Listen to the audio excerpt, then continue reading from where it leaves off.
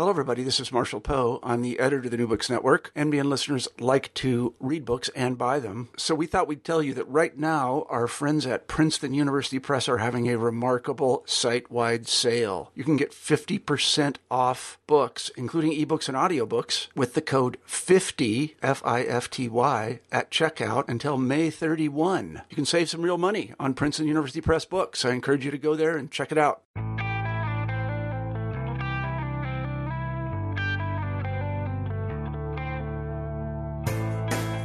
Hello and welcome to New Books in Photography. I'm the host, Lorena Turner. I'm a lecturer in the communication department at California State Polytechnic University in Pomona, California, and I'm also a photographer. I've always been fascinated with the family photo album and its implied function and narrative. Photographer Daniel Coburn has turned his similar fascination into his book, The Hereditary Estate. The Hereditary Estate is his first monograph. It was published in 2015 by Kehrer Verlag. In his book, Daniel meshes together large format images of individual family members with images that he carefully selected from collections of other people's photos, meaning strangers, construct a story about his family that in his mind more accurately represented the history of his family. In our conversation, Daniel and I talk about his book, the limitations of family photography and storytelling, and speculate on the future of the thrift store archive. I hope you enjoy our conversation. Hello and welcome to New Books in Photography. I'm talking today to Daniel Coburn about his book, The Hereditary Estate. It was published in 2014 by Kehrer Verlag. Welcome to the podcast, Daniel. Thanks so much. Thanks for the invitation. It's good to speak with you. And you too. I was hoping you could start by describing your book, The Hereditary Estate. Absolutely. To give you a little bit of a background, there's a history of domestic violence, substance abuse, suicide in my personal family history. When I was about 14 or 15 years old, I had an argument with my father, and being a kind of unruly teenager, I yelled out, "I'm going to kill myself," really loud to him. And it was then that I saw my father, who had always been this kind of archetype of masculinity, kind of fold right before me. He began to weep. I'd never seen my father cry before, but it was then that he confessed that he'd had a brother and I'd had an uncle that had committed suicide. It wasn't too long after that my mother started to kind of slowly reveal stories about her troubled past. She suffered physically and emotionally, psychologically at the hands of my maternal grandfather, who was a perpetrator of domestic violence against my mom and her mother and my aunt. So my work and research looks at the family photo album. Obviously, there were no photographs in my personal family album to document that kind of troubled history or the dark kind of past of my family. And so my work investigates the family photo album as one component of a visual infrastructure that supports the American dream. My question is why don't typical family photo albums reveal important but sometimes negative aspects of the family history? And so I really think of this book as an amendment to the family photo album. It's kind of an anti-family photo album. Well, we're going to talk at length about your book shortly. But first, I'd like to know how did you become interested in photography? What did you study? How did photography come into your life, and how have you kind of embraced it? And maybe even why? Right. Well, I mean, it kind of happened by accident. I didn't set out to be a photographer. I worked as a professional graphic designer for 10 years. My first degree that I received was an associate's degree in graphic arts, and I worked for a major publishing company for 10 years. I had endured kind of my own kind of major tragedy in my life. I was married and then I was divorced. And not long after that, I started just going on these hikes to kind of clear my mind. I witnessed these beautiful things, and I picked up a camera to try to document those things. And what I discovered is the camera is this really fantastic tool, creative tool.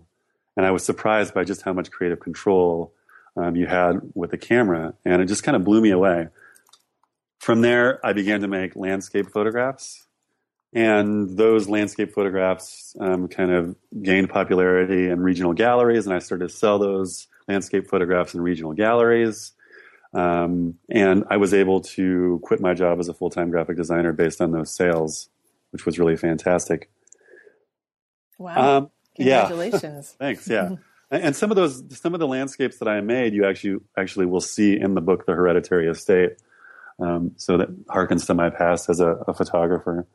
And what I discovered is I was really interested in the sublime, this idea of beauty and fear. Mm-hmm.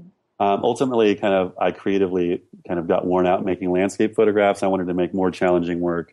And it was then that I decided to pursue my education further. And I received my BFA, and then I went on to receive my Master's of Fine Arts at the University of New Mexico. But the reason why I love photography so much is its connection to reality. And when you study photography, you realize just how subjective the medium is. But I really love this connection between photography and truth. Mm-hmm. And that most people still perceive photography as a truth. And I think that's a really powerful tool that you can use as a photographic artist. So when you just talked about when you first came to photography, and you said that you found it a really great creative tool. Mm-hmm. Does that connect to what you just said? This about its connection to truth, and assuming that part of what you're implying here is that because there is an image implies truth, that there's room for subversion of that belief, and that is a powerful thing. Is that when you speak of, going back to the first part, when you speak of photography as a creative tool, is that there more to it than that? Or is that really what you're talking about? No, I think it's very complex. That's one part of it.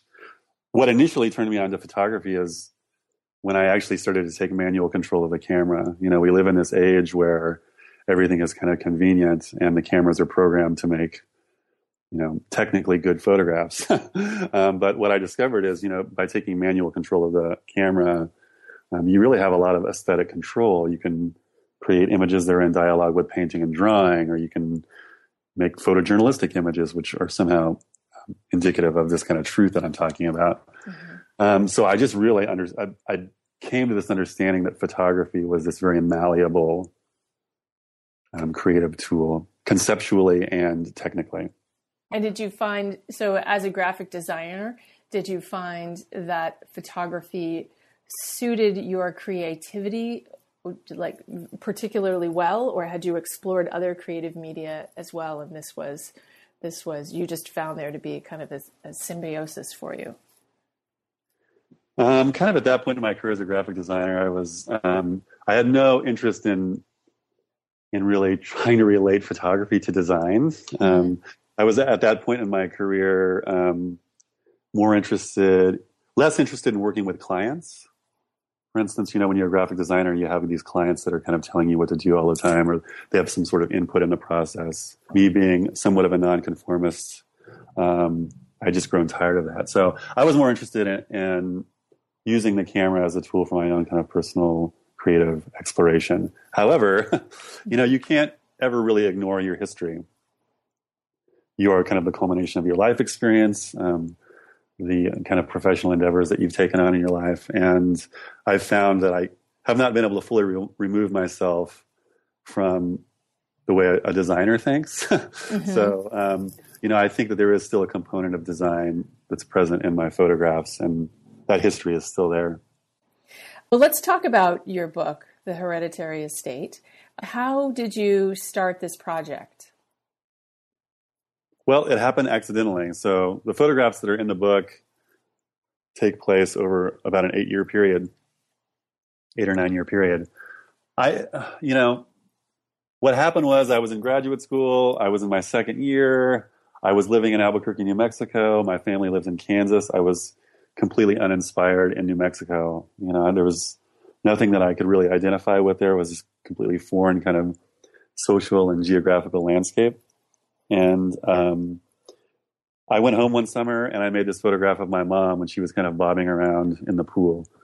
You can see this photograph on my website. It's called Mom Cools Off in the Pool. Anyways, it was one of those pictures that really resonated with me. I wasn't quite sure why at the time, but it was a really powerful photograph.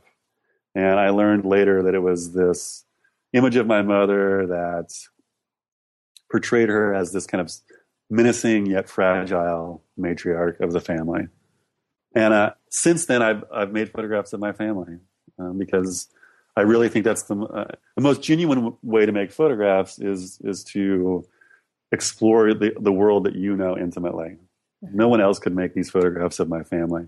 It would be disingenuous for me to go off to some foreign country and try to make photographs, or even to Albuquerque, New Mexico, and make photographs. So I really feel like it's important to be genuine, stay true to your own personal world, and try to make it accessible for the rest of the world. So that's how it started, and it's just kind of evolved since then. You took that one picture of your mom. Then did you kind of see a way into, like, it kind of gave you an opening to photograph other people, and then did you accumulate a large number of images and think, how can I cohesively tell the story of my family? Yeah, I wanted to tell the story of my family. I've always casually made portraits of other people, but my serious work is about my family. And I really, when that happened, it opened this whole new world to me. I started thinking about the family photo album and why the types of pictures that we see in family photo albums are there. I recently watched a documentary with Christian Baltansky, who said that most family photograph albums are filled with cliches. There's the kids in front of the Christmas tree. There we are at Thanksgiving dinner. And in a way, most family photo albums become interchangeable. And I was really interested in that phenomenon. So I started looking at the origins of how this idea of the ideal American family was constructed. And so I started looking at advertisements, early 20th century advertisements, where, this idea of the ideal family was constructed to be just that, an ideal, so that companies could sell products to people in hopes, and they would hope to ascribe to this kind of ideal image of the family that they created. So that's complicated, but I wanted to reject that notion. And so my work is in two parts. It's my photographs, and then it's my research of this construction of the ideal family.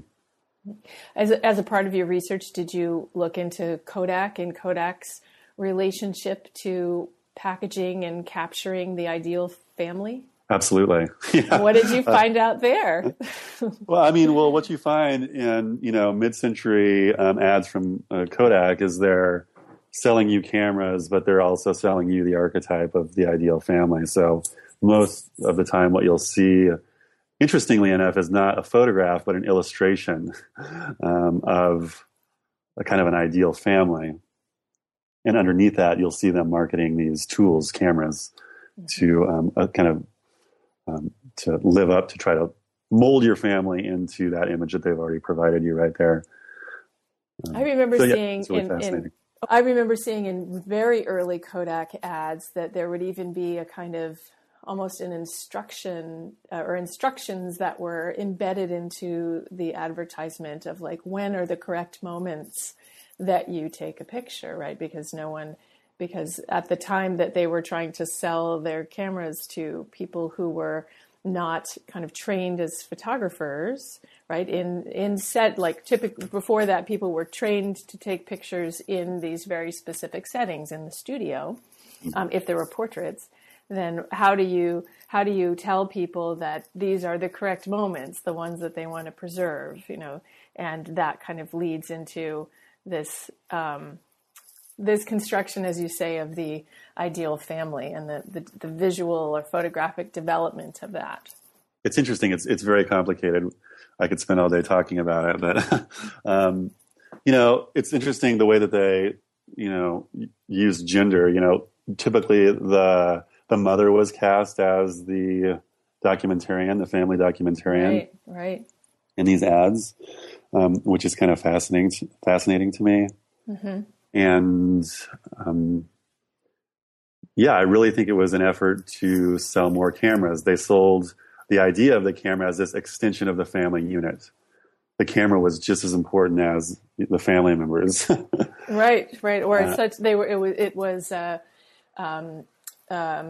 it coincided, or it was always in conjunction with the event itself. Like early on, I think there was this idea that the event exists for the camera, the camera exists for the event. That kind of interchange there. Absolutely. I mean, it very much family photography at some point very much became about keeping up with the Jones. You want your family to be represented in a way that's competes with your neighbor. That's comparable, right? Exactly. That's comparable with your neighbor, right? And that's really fascinating to me. And so I'm also interested in when that happened. Like, can you pinpoint when there was this shift between using photography to preserve a memory? If you think about post-mortem photographs, pictures, when photography was invented, people were photographing dead people to remember them, which is one of the most genuine ways, or the photography has been used, in my opinion, to this very constructed version of family. And what you just talked about, I mean, it's Susan Sontag, Roland Barthes have all talked about how the camera intervenes, it transforms. The family rituals have changed because of the presence of the camera, right? Which is really fascinating to me. Me too. So how do you see your book? Because I did a little research before we talked. I certainly saw your book, and I listened to you talk about your book. And you made this comment where you said that you see your book as a supplement to the family photography album. That's correct. Yeah. How can you describe that a little bit more? What does that mean to you? Well, it's telling. I think of it as telling the part of the story that's missing from my own family photo album, and it is that history that's related to domestic violence and substance abuse, alcoholism, suicide. But I think one of the powers of photography is its ability to evoke. I don't want to instruct or inform. I want to make images that hopefully people can identify with. And that's one of the struggles that I come up against as a photographer that's making very personal work. It's like, who cares about my family? Mm-hmm. So I really try to make images with a strong kind of implied narrative. I give people a little piece of the story, and I hope that they can bring their own kind of history and experiences to those photographs. The idea, the reason that I wanted it to be a book was I like the idea of it possibly landing on bookshelves in domestic environments next to people's photo albums. I think that's a really kind of cool idea and kind of a subversive idea. Mm-hmm. Mm-hmm. That is a cool idea to have. Do you have any proof that that's happened? No, I don't. I should. Maybe it's a fantasy. I don't know. Right. But I mean, maybe I should, email people that have bought my book and ask them to make a photograph of it or something. But that would be disingenuous. I don't know. Right. I mean, right. it's right. There is this kind of disconnect when you make art and you publish it in book form. It gets distributed in the world, and you don't really have any clue of where it actually ends up. But I like that idea anyway. Mm-hmm. And it was a very intentional kind of thing from the beginning. Does your family have, I assume that your family has photo albums? Sure. Yeah. And what kind of narrative did you pull from those?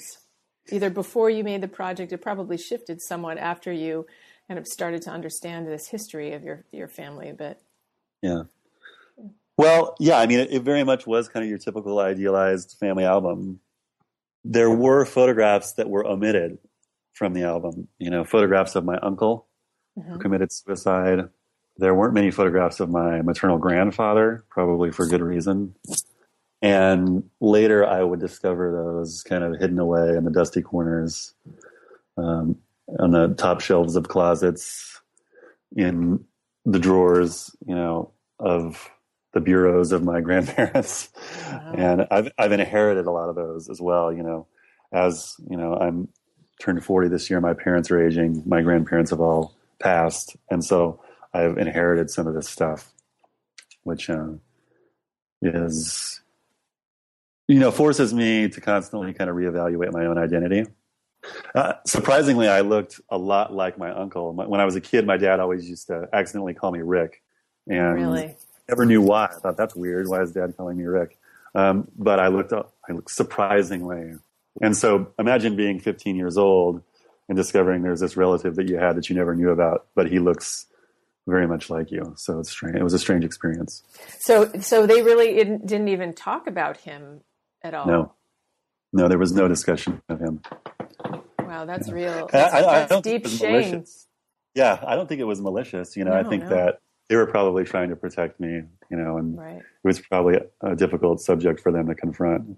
I bet too it was in part protecting you, but it's also protecting the legacy of the family, right? So sure. it changes people's identity, family identity, if that's a part of the narrative. Sure. Absolutely. Yeah. Right. So it had, I think, probably a dual function. What did he make it to 40 or around your age? No, he was very young. Oh, he was. I'm sorry. He was in his early 20s when he committed suicide. So he actually committed suicide before I was born. What do you think the function of the family album is? So not necessarily your family album, but just family albums in general. So I'm assuming that you've looked at, probably thousands and thousands of individual pictures and also lots and lots of intact albums. And yeah. What did you draw any conclusions? I think we've been kind of programmed. Most people subconsciously make photographs when we've been told to make photographs. Mm-hmm. However, I do think that and it's been said that amateur photographers really understand photography better than professionals do, in the sense to say that this person was here at this time. And so I think it's twofold. It's to say, little Johnny and his parents were here at Christmas in December, 2016.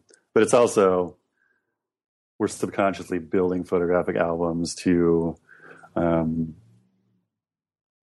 construct the ideal, which is partially to keep up with the Jones, like I said. Mm-hmm. Partially it is to kind of live a life of delusion. Mm-hmm. I think it's much easier to kind of sweep those the dirt under the rug, when you have this manual that you've created that you can kind of reflect on and say, look, we're a happy family. So in your book you have, and please do correct me if I'm wrong or if I'm kind of limiting, creating a limitation on how you think and how you describe the images there, but you have essentially, as I see it, two sets of images. One set of images that you've taken of your contemporary family members, and then another set of images which are the kind of the ones that you've sourced from other families and mm-hmm. other situations that you're kind of adding into your own images to create this new narrative or this supplement to a traditional family photo album. That's correct, yeah. Right? Yep, that's correct. Yeah. Did you feel a particular emotional closeness that was? This is a little bit of an odd question now that I'm saying it out loud. When I was writing it, it wasn't. But did you feel an emotional closeness to the images the images of the ones that you found? Was there kind of an emotional resonance or closeness that you felt? Yeah, I mean, part of it was trying to kind of reconstruct what, and find what was missing from the album. And mm-hmm. so there were two successful ways for me to do that. One was to make my own pictures. And one was to you know, crawl through the archives of other people's family photo albums or mine giant bins of photographs at estate sales or antique stores. And really, I was looking for the pictures that were never taken from my family album. So, you know, there's one photograph of two young women and they're standing next to each other, and one of them has this kind of bandage over her eye. Mm. There's this story that this kind of haunting story that my mother told me about one time, that my grandfather beat her mother, my grandmother. Mm-hmm. And so that, for me, that image is a picture of that. And there was some point when I was collecting all these images and I was looking at my own family photo albums, and they all, not albums, but own family photos, and they all kind of got mixed up. And it started to become difficult to ascertain which were the found photographs and which were my actual family photographs, mm-hmm. which was kind of an exciting thing for me because it doesn't really matter. Mm-hmm. You know, the people in these photographs that I find become icons. They're stand-ins for sometimes myself, sometimes my grandmother, and other family members. What does your family think of your book? They've been making it with me. You know, they're collaborators. Kirsten Buick, who wrote the introduction, not the introduction, but one of the essays to my book, attributed them as, you know, co-authors of the work, and I totally agree with her. I couldn't have done it without them. Mm-hmm. They love it, and it's the great thing about it is I feel like it's become kind of cathartic. We've started to talk about things that we never talked about before. I also kind of explain it to them as the metaphor that I use is like, I'm a novelist and I'm using these personalities in my life to create a set of characters, and they are characters, but they're also you. Mm-hmm. And I try to communicate with them about the importance of this work. You know, it's important to talk about these things. It's important to confront these issues, because if you don't confront it, there's this kind of cyclical passing on of values, this cycle of domestic trauma and abuse that's like born out of that suppression. And so, yeah, I talked to them about that. They've seen the book. They really like the book. They're very proud of me. I'm very fortunate to have parents and family members that are willing to make themselves vulnerable for the project. Absolutely. In the pictures, as I was looking at the pictures, I was thinking, how does that space in which the picture is made, how is that created? Is it you have an idea and you ask them, you collaborate with them on executing it, or is there some spontaneity in which the idea is born and then you kind of bring more to it to try to kind of amplify what it is that you're saying and photographing? Yeah. So the photographs that I make for the book are made with a large format camera. So they're 4x5 photographs. So if you're familiar with that device, it's a very kind of cumbersome tool to use. And sure. I like it because you have to work so deliberately. Mm-hmm. And this is where the truth versus fiction comes in for me, is that, you know, people see my work and sometimes they think that it represents some sort of like objective reality, like I'm this fly on the wall and I'm quickly making these photographs. No, I mean, it's tableau, you know, mm-hmm. It's an act of theater. Sometimes they're inspired by events that I see kind of happen and then I recreate those events. Sometimes an idea comes to me and I draw it, I sketch it before I ever make it. So it depends. It's a range. Yeah. It's a range. Yeah. But people, you know, photography, because it's made with a machine, you know, people see my images sometimes and they react to it in this way because they assume that it represents a reality. Mm-hmm. Which I think is great. I really like it when that happens, you know. How did creating and executing this project change you? Well, I really think it was I executed these series of performances that helped me, you know, kind of talk to my parents about things. So it's definitely improved my relationship with my family. Wow. And that's pretty powerful right there. Yeah, I mean, I'm not a psychologist, I'm an artist, Right. so it's hard for me to like talk about these things because I'm not, trained as a psychologist, but I can't say for me, I can't say for other people. Like it would be disingenuous for me to say, oh, this has been cathartic for my parents. I hope that it has been. Mm-hmm. It's been cathartic for me because, first of all, I learn about the family history. I'm able to confront these issues that have come up before. It teaches me more about myself. It's informed the decisions that I make in my daily life. And in that way, it's been really constructive. I want to just go back to what we were talking about right before this, which will connect to the question that I just asked. But in creating these scenes or situations that we could call them staged in some way, but staged does sometimes has negative implications.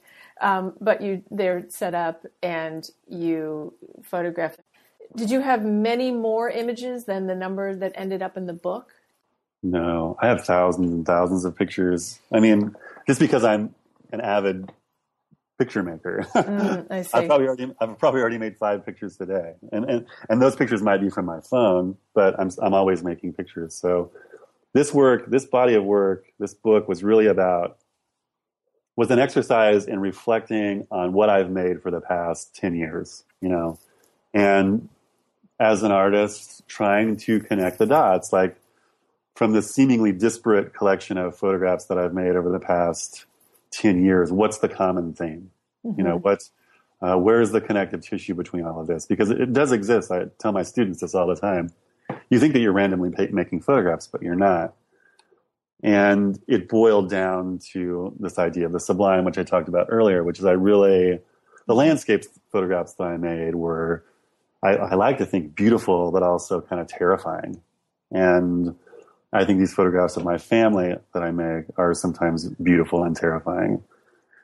So that was kind of the idea that I had in mind. How do I make these portraits? How do I disrupt? How do I puncture this illusion of the ideal family?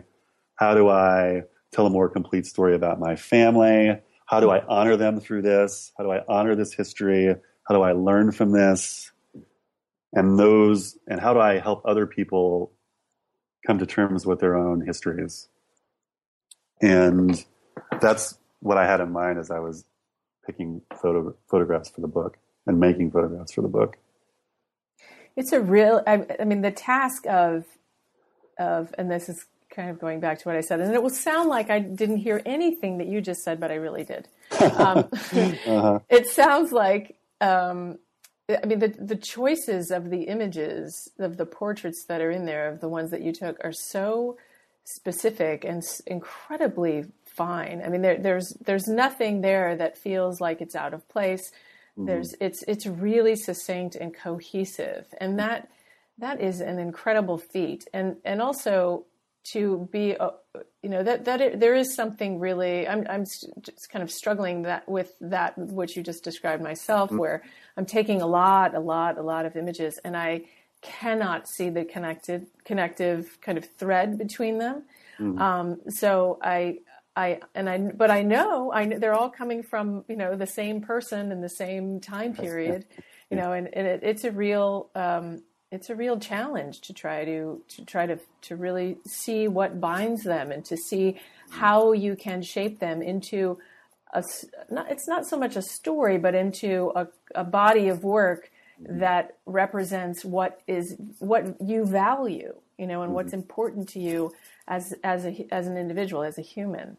And that's to me a real, that's kind of where the mm-hmm. kind of the meat of photography really is in that, the shaping of something. I just feel like it's been argued at this point in our history that mm-hmm. every photograph that could be made has been made, right? Mm-hmm. And that comes up a lot. And I kind of agree with it in a sense. So I've grown to think about photography not as individual images, but as a language. Mm-hmm. And in the brief history of the medium of photography, we've had some really great professional photographers, artists, photojournalists, amateurs that have helped build this kind of vocabulary. Mm-hmm. And I'm more interested not in creating some sort of new image that's never been made before. However, using the vocabulary to build complex stories and complex sentences, And so that's why the book format was so important, because you're able to force a psychological dialogue between pictures from page to page, and you're also able to force the sequence. So I really think that's a powerful thing, and that's kind of the shift in the way that it represents a shift in the way that I've thought about photography recently, and happened about the time that I was making the Hereditary estate. So it sounds like that's something that changed for you in doing this project. Right. Yeah. Did you design this book? I have to give a majority of the credit to my colleague, Tim Hosler. It was a collaboration. Mm-hmm. It was important to me because I really think of myself as an author, to have control over the sequence mm-hmm. of images and the pairing of images from page to page. That was my contribution to the book.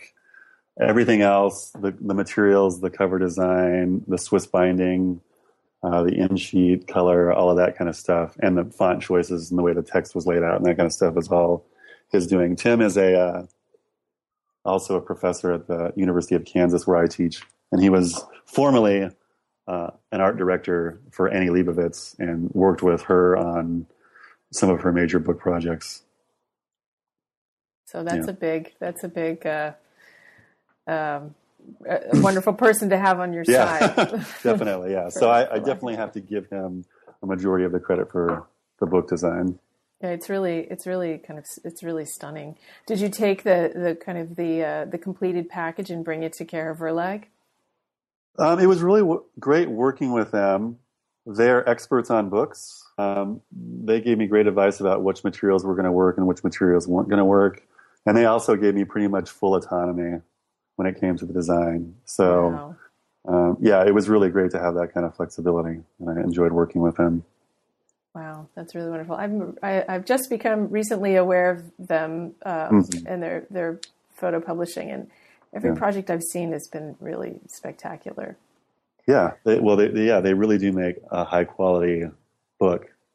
I have several of them myself, and it also helped that I was able to go to Germany to be on press for the book. Being there for the production was really important. Absolutely. No, that's a great experience to have in watching your book come to fruition in that way. Absolutely. Yeah. How do you think the ubiquity of cell phone photography has changed family photography? Wow, it's totally changed the landscape. In a way, it's changed in terms of the way photographs are proliferated. If we think about it, our family albums aren't, in most cases, in albums anymore. They're online. They take the shape that a similar shape maybe on social media platforms. I still, however, think that the family photo album is heavily self-curated. Mm-hmm. Probably even more so than it was with the object, if we're talking about photographic prints, right? Because I find myself doing the same thing. I go through my phone and I delete photographs of myself that aren't particularly flattering, mm-hmm. Or they don't represent me or my family in a way that I don't want them to. So there's that step, and then there's the other step. It's like which photographs do you decide come to an audience, which is ultimately your social media network, right? So I think a lot has changed in terms of platform, but I don't think much has changed. In fact, it may be even worse than it was before. One of the things that I really love to do is go to estate sales and dig through giant bins of old photographs. That won't happen in the future. I know. And I have a huge collection. I mean, thousands and thousands of other people's photos. And I think, and you can, literally buy them on, say, eBay for, fractions of a penny per image. And I get them, and I look at them and I think, how come these aren't more valuable? I mean, these are one of a kind. They're one of a kind. They're rare in so many ways, not just in terms of an object, but what they represent. And, I just can't, I don't understand, because yes, I know this is coming in the future where we won't be able to look into people's lives this way. It's fascinating to me how that how that happens, that all those images exist and that we can buy them. And how because I know that we won't see them in the future, how it doesn't change the value of them now. Right.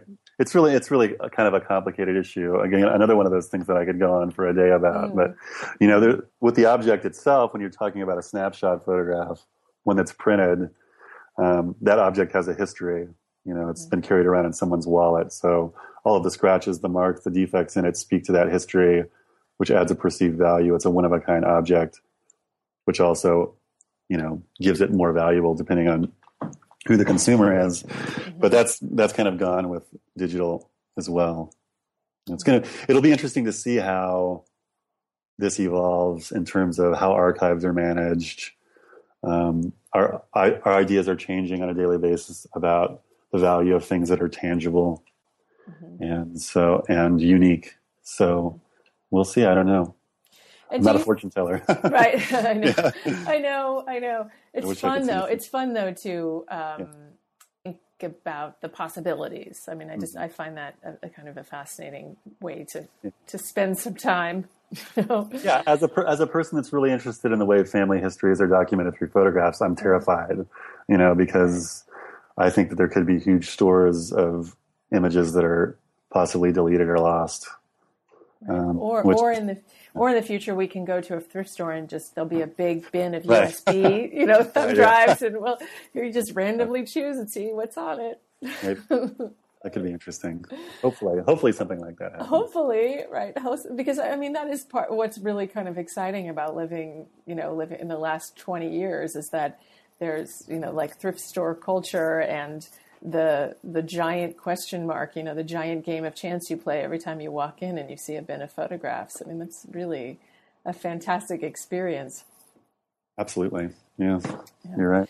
I also was thinking as you were talking, and I asked that question about how cell phone photography's changed family photography, that there's a lot more emphasis on the performance part of photography. Whereas I think in the past, there probably was less. There was an awareness that the image was going to go, that you would see this image potentially, you would show it to people in your family, you would show it to people in your friends. But that, circle has widened exponentially now to everyone, anyone in the world who has access to social media. And I think that's definitely changed how we photograph, what we photograph, how we behave in front of the camera for our events. Don't you think so? Yeah, absolutely. Because we're not only just talking about still images anymore, we're talking about video, and this whole broadcast yourself phenomenon that happens with Snapchat and Instagram and Facebook Live and all of these things. So, yeah, I don't know. It's interesting. I have young nieces and nephews, and it's interesting to see them come up in this kind of social media culture. It used to be, when I was a kid, that if there was a bully tormenting me, or if I was enduring some sort of like social distress, it happened when I was at school. When I came home, my home was a sanctuary. I was kind of protected from that. But now with social media, young people are subjected to this kind of bullying and this harassment and this social distress constantly. And of course, photography is part of that. I think it's a difficult time for young people, especially. But I don't know how our attitudes are going to change about what's socially acceptable because of this. I think that we're going to have to become more tolerant of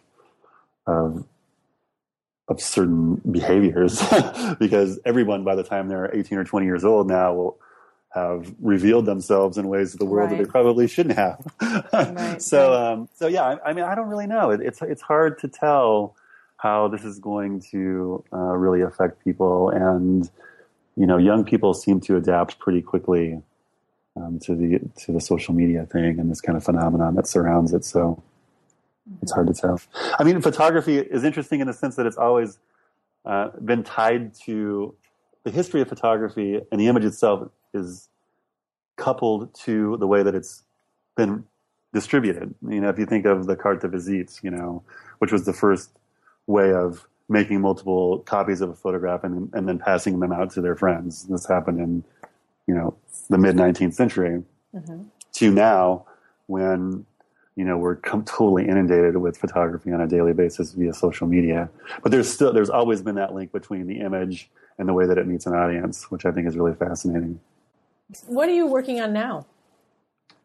I'm currently talking with a couple of publishers about what my next book will look like.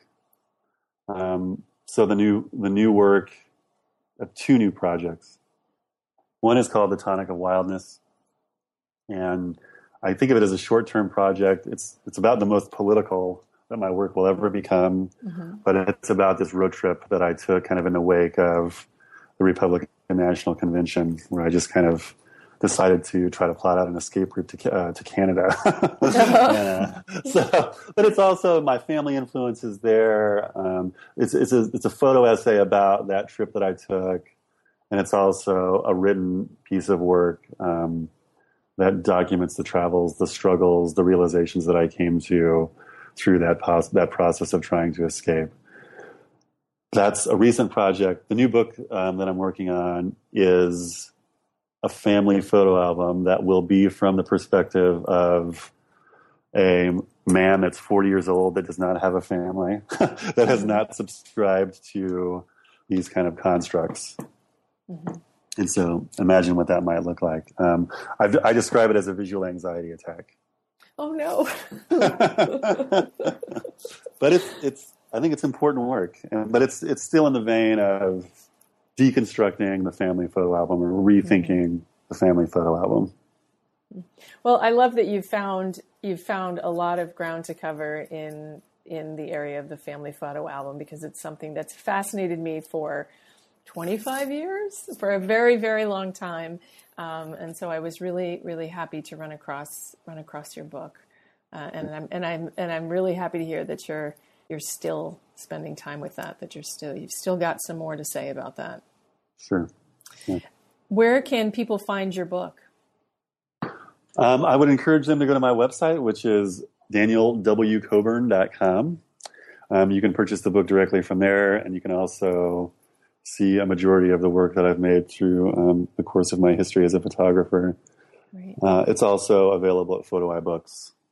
Great. Well, thank you so much for spending time with me today to talk about your book, The Hereditary Estate. And I feel like I finally got it, except I just mumbled a little bit right at the end there. But we will have links to where people can buy it connected to where this podcast is posted. So thank you for talking with me. Great. Thanks so much. I appreciate your time.